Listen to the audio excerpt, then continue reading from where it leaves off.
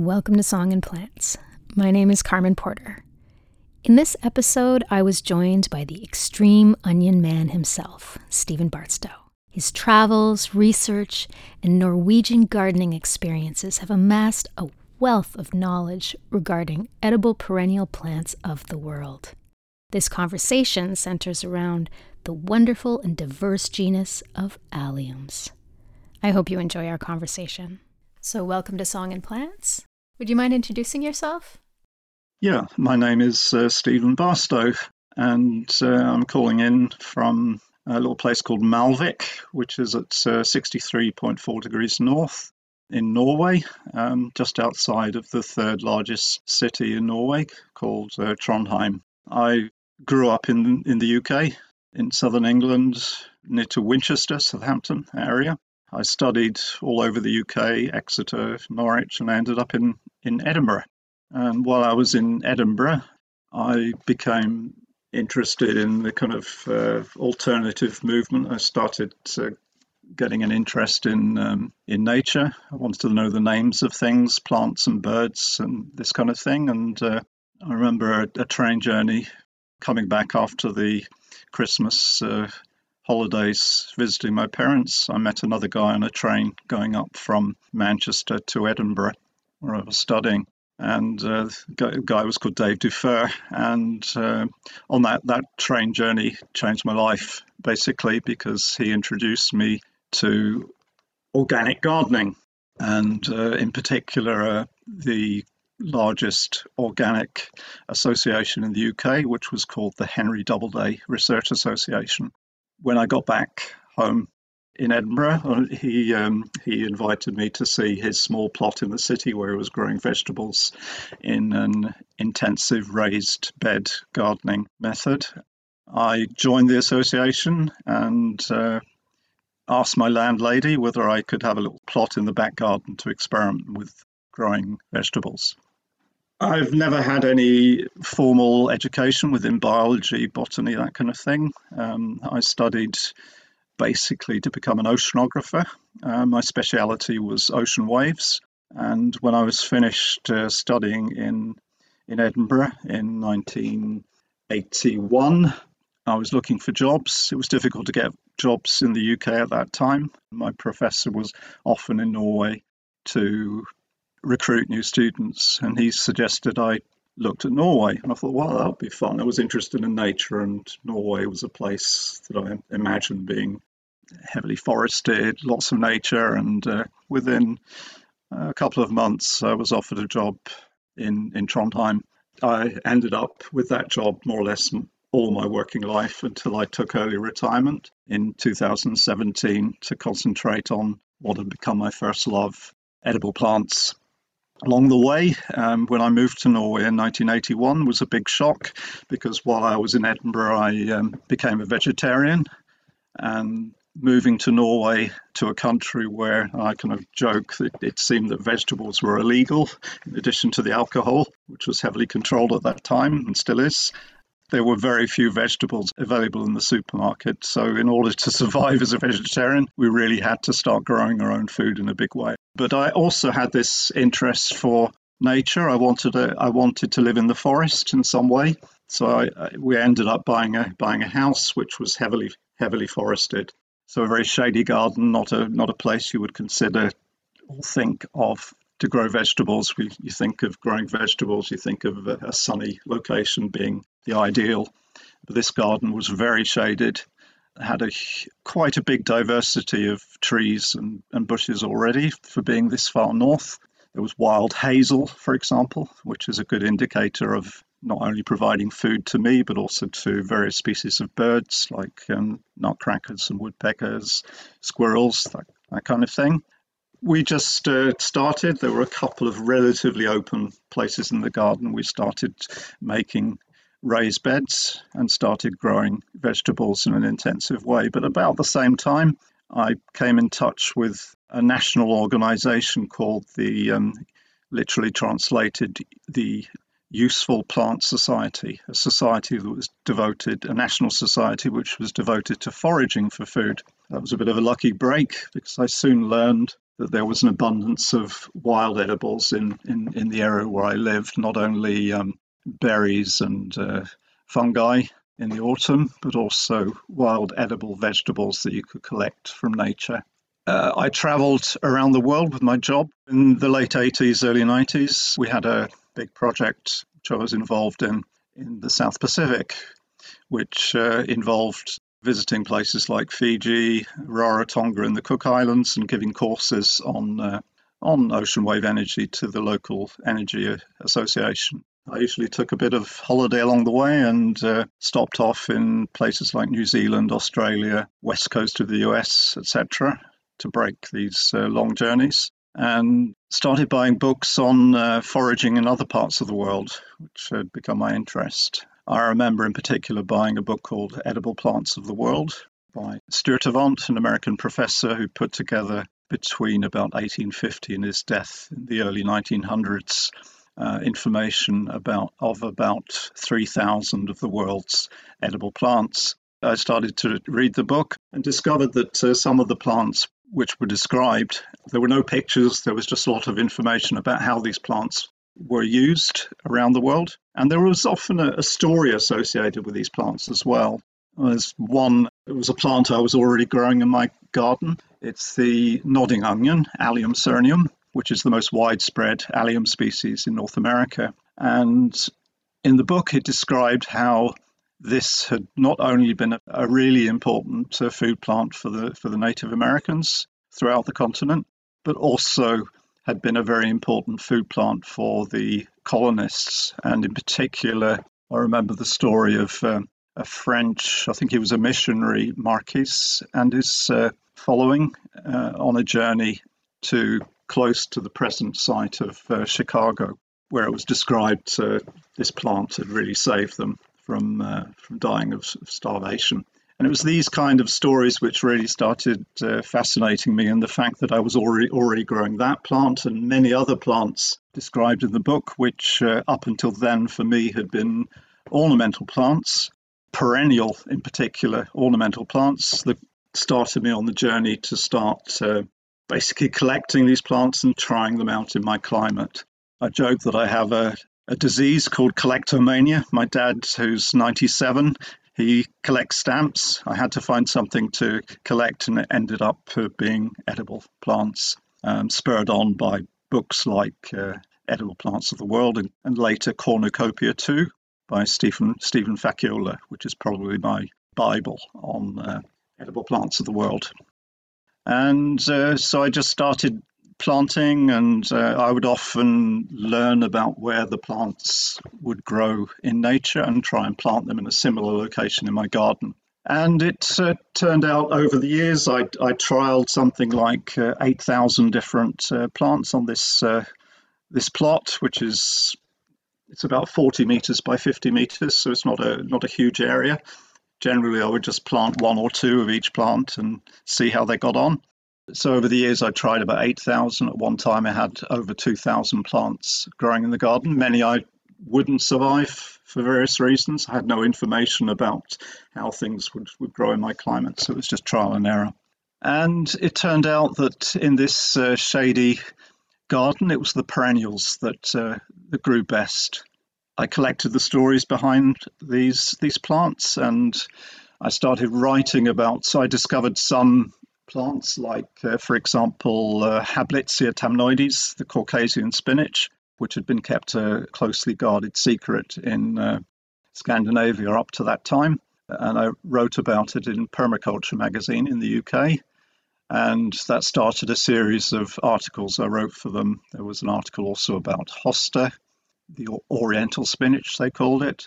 Also, we were part of a national organic gardening network, and one year we had an open day. And as a kind of a gimmick, we decided to try and attract the press to covering the event by announcing that we would make a world record salad attempt and make a salad with as many different plants as possible. We ended up with 537 all collected in the garden, and is, I believe, still the world record. So Well, I became known as the extreme salad man after that moment. Some people also call me the extreme allium man or onion man, which we'll come into in a minute.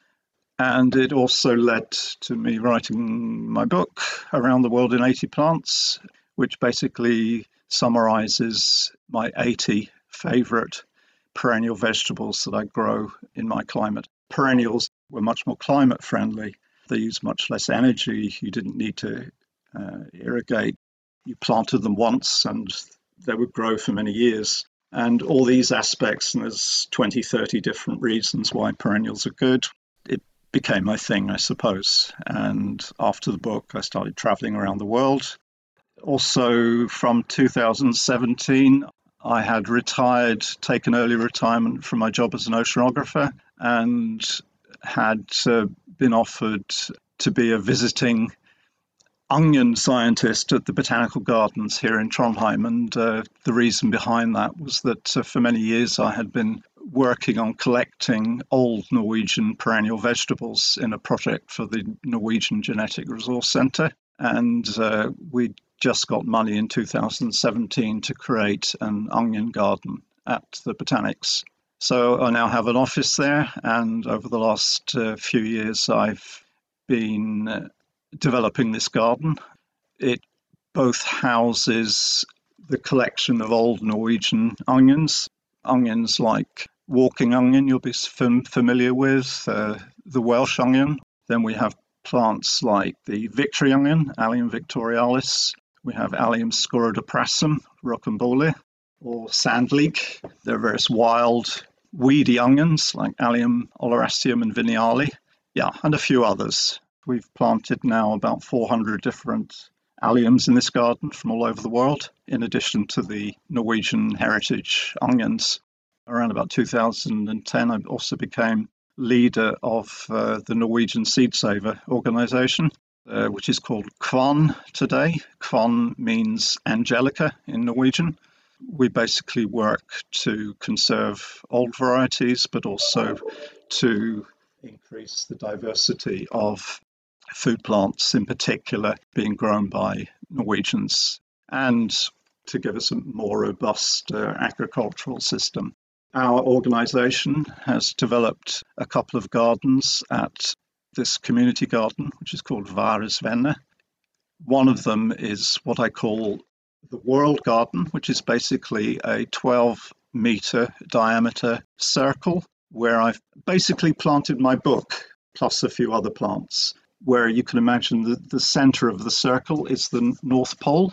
And then I've planted geographically around that. So one part is North America, one part is the Far East, one is Europe, etc.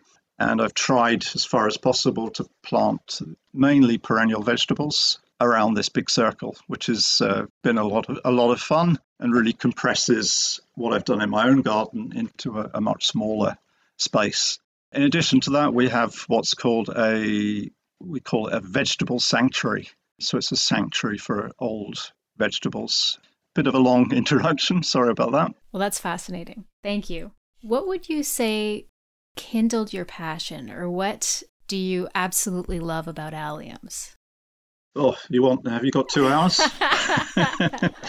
I think what it is that, well, first of all, it's the huge diversity of alliums that you find. All the seeds look more or less the same. And when they sprout, they develop into this huge diversity of different forms and shapes, flower colors and height. And there are dwarf varieties, mini alliums, and there are giants like the so-called ornamental onions that we can buy in the garden centers in the autumn.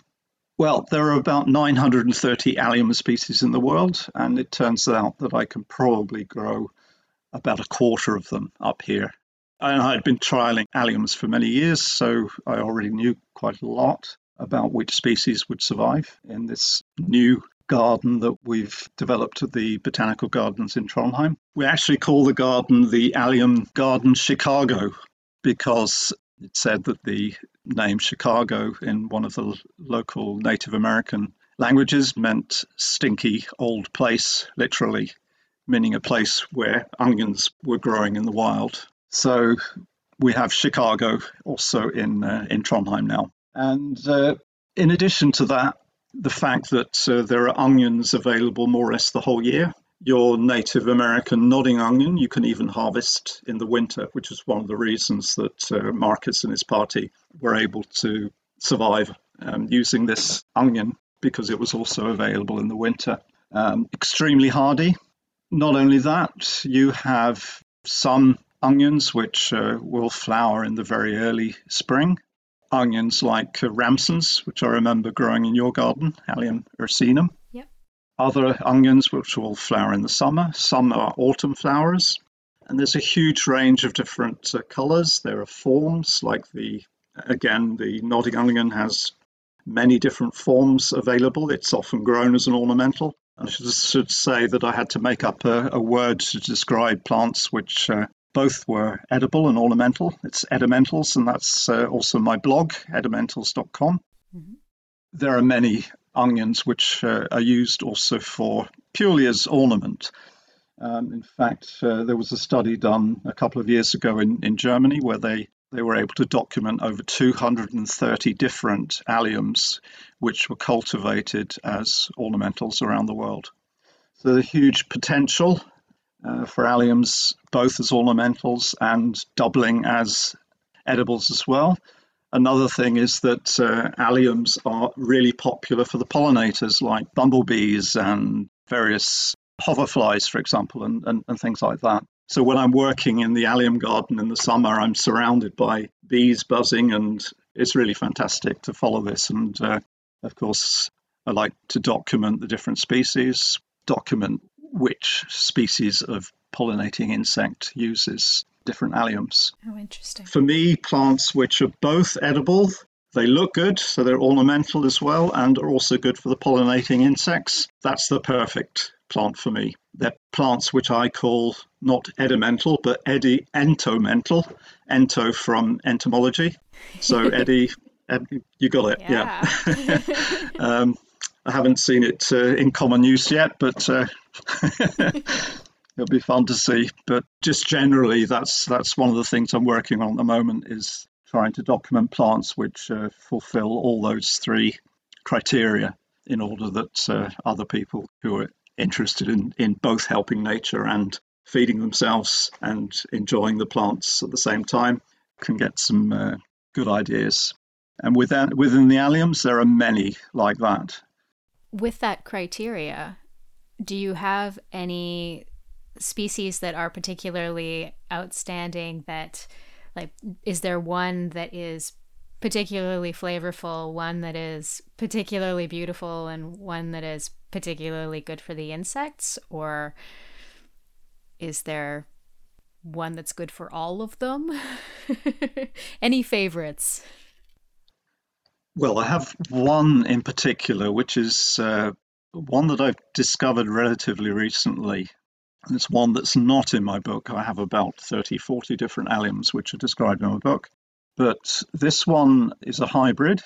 It's a hybrid between a wild species called Allium skemense, which comes from, I think, Uzbekistan or one of those countries, Kazakhstan, that kind of area in Western Asia. It's a very large onion, which is actually quite closely related to the common bulb onion and has been suggested as possibly one of the wild ancestors for that. But it's a much bigger plant. It can reach maybe 1 to 2 meters in the summer. Wow. Has these swollen up leaves, a bit like bunching onion. It's within the same group of alliums as both bunching onion and also the bulb onion. It's a hybrid. It's got hybrid vigor. In other words, it grows much more quickly, much more efficient plant. Very large, and you can harvest everything up to flowering. You could use it, for example, to make an onion soup. I did that one year, and it was delicious. Just the leaves.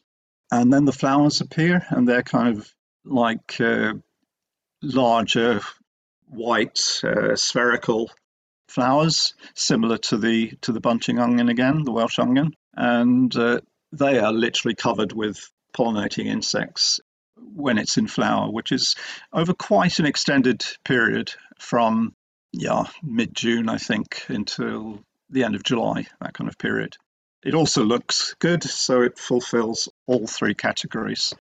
So that one I would profile. I would also include your own nodding onion, which also grows very quickly. I can see it in the future. In fact, we tried to get project money to commercialize it in Norway because I could see it being sold as a perennial commercial supermarket onion in the future. It looks good, it tastes good, and it grows quickly and is totally hardy. On that one, do you consume the whole plant, or is it just specific Yes, you parts? can consume the whole plant. The bulb isn't very big, but you can eat that as well as the greens, and you can more or less eat it at any time of the year as well. The flowers are fantastic. So you'll see the flowers in many of my multi-species salads.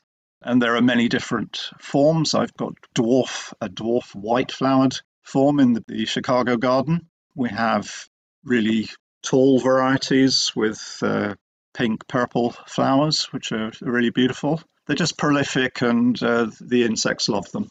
What's more, and they really look good as well. They're often grown as ornamentals on their own. In fact, when I discovered that it was an important edible in North America, I was already growing it.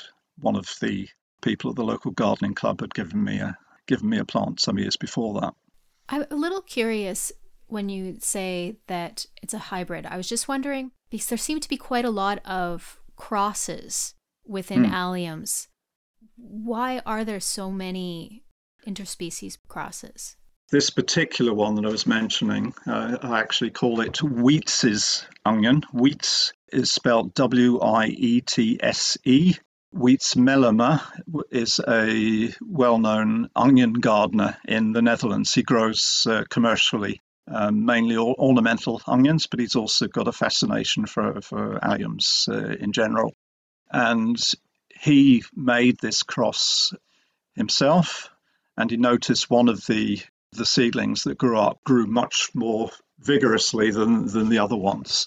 So in many cases, hybrids have been deliberately made, partly because of the ornamental nature of these plants, but also the food value. Like, for example, the walking onion, you know this one? Yeah. Allium proliferum is a hybrid between the bunching onion, Allium fistulosum, and the common bulb onion, Allium cepa.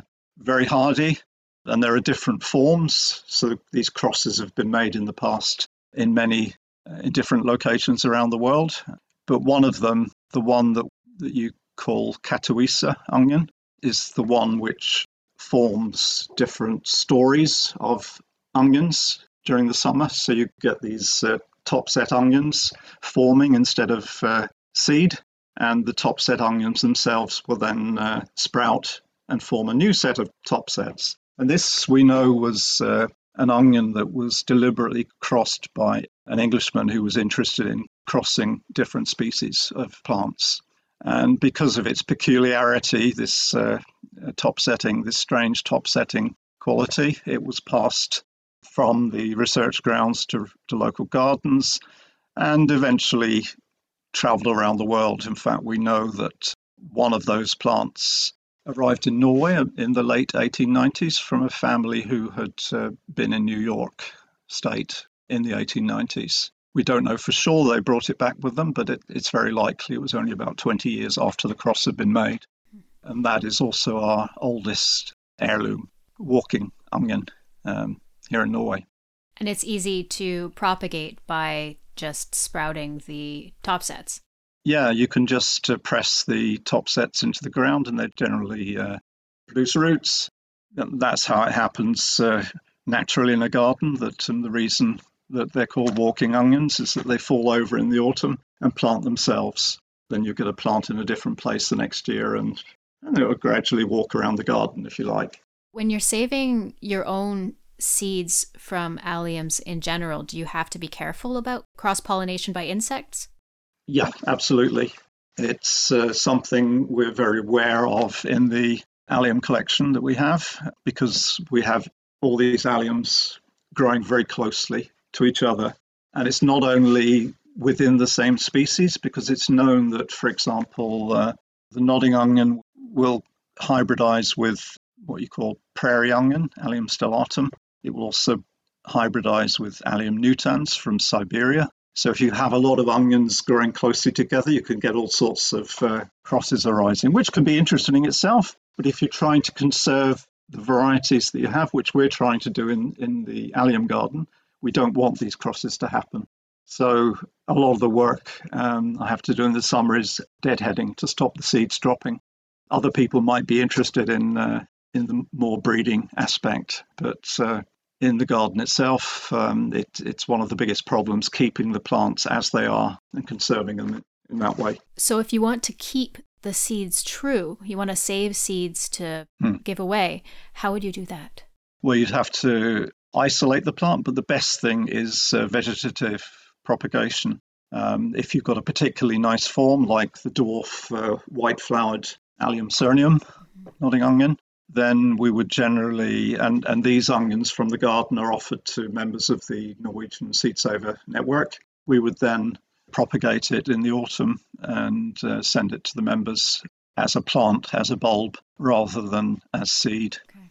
Both approaches are interesting in many ways, but if we just allowed seed to drop everywhere, we would have a mess eventually. Some nice forms might turn up, but it would be interesting to do, but maybe that's a separate project. Are there any alliums that you would like to have in your collection, but you haven't sourced or found yet? Boy. Yeah, let's think, yeah. There are certainly different species.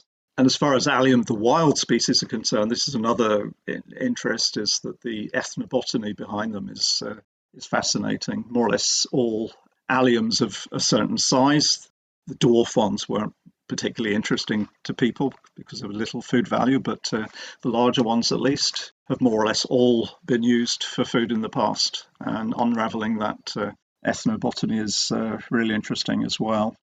I think forms of Alliums that I would be interested in finding. I can't really think of.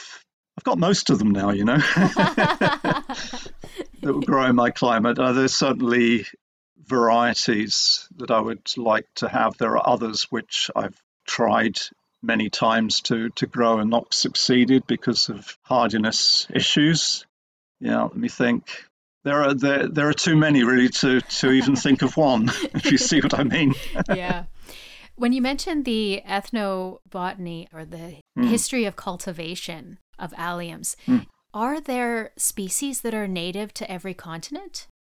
Well, alliums are mainly a northern hemisphere thing. There are a few in South America and certainly in the mountains in Central America, and there's one or two in South Africa. North Africa, there are a few. In South Africa, you have a very closely related genus Tulbagia, the society garlics, which are not very hardy, but they're mainly a northern hemisphere thing. Here in Norway, we have about 5 or 6 species, but none growing away from the coasts. None of the alliums seem to have managed to colonize our mountains, at least not yet. But there are certainly ones that would grow very well in our mountains, like, again, the nodding onion from North America. Very hardy, can grow more or less anywhere here in Norway. How are some of your favorite ways to consume alliums? Well, for me, it's I very rarely have a meal with less than 20 different vegetables because I have this huge diversity around me. Rather than using one particular allium, I'll eat what's in season. I'll go out into the garden. I often don't know what I'm going to be harvesting. Like yesterday, I harvested nodding onion, some Allium carinatum, keeled garlic. I still cultivate garlic, which we have in store. At the moment, there are probably about 10, 15 hardy alliums which have sprouted, and a few of them stay green all winter. But I mentioned onion soup with this hybrid. I tend to have some basic recipes like stir-fry, kind of Indian curry style, Mediterranean pasta with a green sauce. always with a selection of vegetables which are available at that time. I can't really use recipes because there aren't any recipe books which have the plants that I have in my garden. So I've had to improvise and use some basic recipes and just adapt them. Something that I do appreciate about your book as well is that you give suggestions of how to consume some of these plants that might not be familiar to most people. Yeah, I try to include recipes inspired by how people would use the plants around the world. So the kind of local recipes to give some kind of inspiration. It's not a cookbook, obviously, there's not space for that, but it does give some basic ideas about not only how to grow the plant, but also how to use it in the kitchen. And of course, there's the story behind the plant. There are simple things like, I could tell you about the Norwegian roof onions, which is quite interesting. This is, again, it's a type of bunching onion, Allium fistulosum, or Welsh onion, which is a species which originates in the Far East, in particular in Siberia. Very hardy, and it came to Europe probably in the Middle Ages. It was discovered 20, 30 years ago that there were some old Norwegian wooden houses with turfed roofs in a mountain area near here where they had planted this onion on the roofs. And it certainly goes back at least 150 years and probably several hundred years. We don't have any documentation before 1850 when it was actually pretty widespread that people planted onions on the roof. So this was the original rooftop gardening, if you like. And there were two reasons for having these onions on these turf roofs. The first was that the onions are succulent. They're extremely hardy and they stay green even in really dry summers. And it can be really dry on these roofs. And that was protecting the roofs from fire. So the plants retained moisture, so that it was less easy for sparks from the wood fire setting the roof ablaze. But it was also a place where they could harvest. So in the springtime, they would typically harvest the young shoots of this onion, and then they would traditionally use it in scrambled egg, for example. So these onions are morphologically, or they look different in that they're smaller and they divide. They've kind of adapted to these roofs over such a long time that some botanists even believe that this roof onion should be categorized as a separate species because it's been growing in this very special environment over such a long time, and it's self-seeding all the time, so it's selecting itself to its environment. But if you take the plant off the roof, you'll find that it certainly is different to any other Allium fistulosum. Like in the Far East, they've selected in a totally different direction. They've selected Allium fistulosum, the bunching onion, as a leek, for example, or there are many different forms. There are 200 different varieties of bunching onions in Japan, for example. Some are very tall, some divide very quickly, some divide slowly, some have very chunky leaves.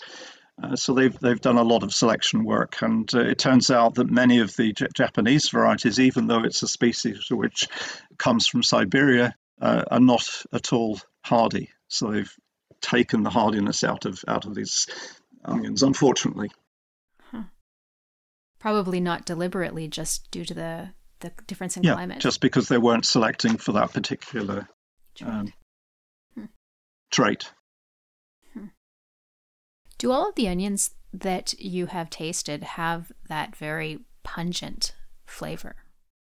Well, that's the other thing, that onions... Actually, there was a book written on onion chemistry, a guy called Eric Bloch. I don't remember the name of the book, but he's based in New York somewhere, and he's an expert on sulfur compounds.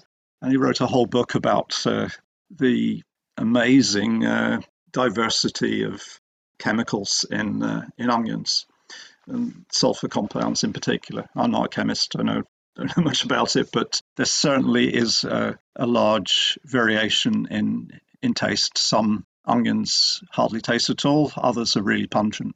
The really pungent ones are probably the only ones which have gotten away with not being eaten by people in the past.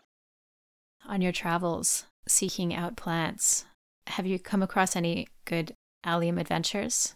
Some good allium adventures. Well, there's a little story about I came across this actually a species which is grown to a certain extent as an ornamental. It's Allium velicii from the Himalaya.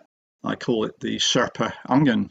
We know the Sherpas from climbing Everest, but of course they had their home lives as well, and they had their home gardens. And this was a wild species which grew in the high altitudes, for example, in Nepal. And this was one of many plants which were domesticated in a small scale around the world. And they moved this wild onion into their gardens. They probably selected the better looking plants, and they started growing it both for their own consumption, but also for the markets. It became an important cash crop for the Sherpa people. It's also a plant that's found it's throughout the Himalayan region, and it was used in Nepal in particular to flavour a kind of a lentil soup, lentil broth. So it would be basically lentils, which is kind of like a staple for the Nepalese. So cooked lentils with this local onion, and it was both fermented, and it was also dried and sent down to the markets in the lowlands. For example, in Kathmandu, probably about 2015, I was contacted by a botanist at the university here. It turned out there was a Nepalese botanist who was studying in Trondheim nearby, and he wondered if he could bring his wife to see my garden because he'd heard rumours that I had plants from all over the world. And that was fun because they walked around the garden and they recognised quite a few of the plants I had. And then I told them about this plant, which comes from Nepal. And amazingly, they had never seen it because they'd never been to the high altitudes where it grows, but they'd eaten it all their life in dried form, bought from the markets in Kathmandu. So they were over the moon to see this plant, which they called Yimu, which was their local name for it. And they were so enthralled by the garden that they asked if they could come back a week later and make a Nepalese feast for me based on the Nepalese plants that they'd recognised, which was a lot of fun. Sounds like it. So how would people be able to find more about you, and how would they be able to find your book? The book in North America is sold by Chelsea Green, Permanent Publications in the UK. I do sell from home, but it can get quite expensive with postage outside of Norway. But I have sent it to the US a couple of times. And if you're really interested in alliums, I have a Facebook album with over 900 pictures of alliums. Mm-hmm. And I also have an album of 400 different pictures from the garden at the Botanical Gardens, the Chicago garden that I mentioned earlier. They're both on Facebook. You can find some of the pictures also on my blog. I'll put all the links that you're talking about into the show notes. Thank you. Yeah. For sure. And actually, today we're publishing a video that we made 2 years ago from the Chicago garden in Trondheim, where I go around at the end of August, I think it is, and we talk about the onions that we see. So it's I think about 20-minute video, which is being put on YouTube today for the members of our seed savers, but it will be also available for anybody who's interested. So I can give you the link to that one too. That sounds exciting. So you can get a better impression of what the garden looks like. Very exciting. Well, thank you very much for joining me. It was wonderful talking to you. Yeah, welcome. Yeah. Lovely to talk to you again, Carmen. Thanks for listening. As mentioned, all the links are in the show notes. I can't recommend Stephen's book, Around the World in 80 Plants, enough. It's a resource of useful, hardy perennial plants. Some familiar, many unusual, but all fascinating and accompanied by stories, histories, cultural context, and whimsical anecdotes. It's a fantastic read and reference. If you're enjoying the content, please support the podcast by sharing it with your plant-loving friends. And leave a 5-star review on Apple Podcasts. It helps spread the word to fellow botanical enthusiasts and grow connections. Many thanks, and happy springtime to you.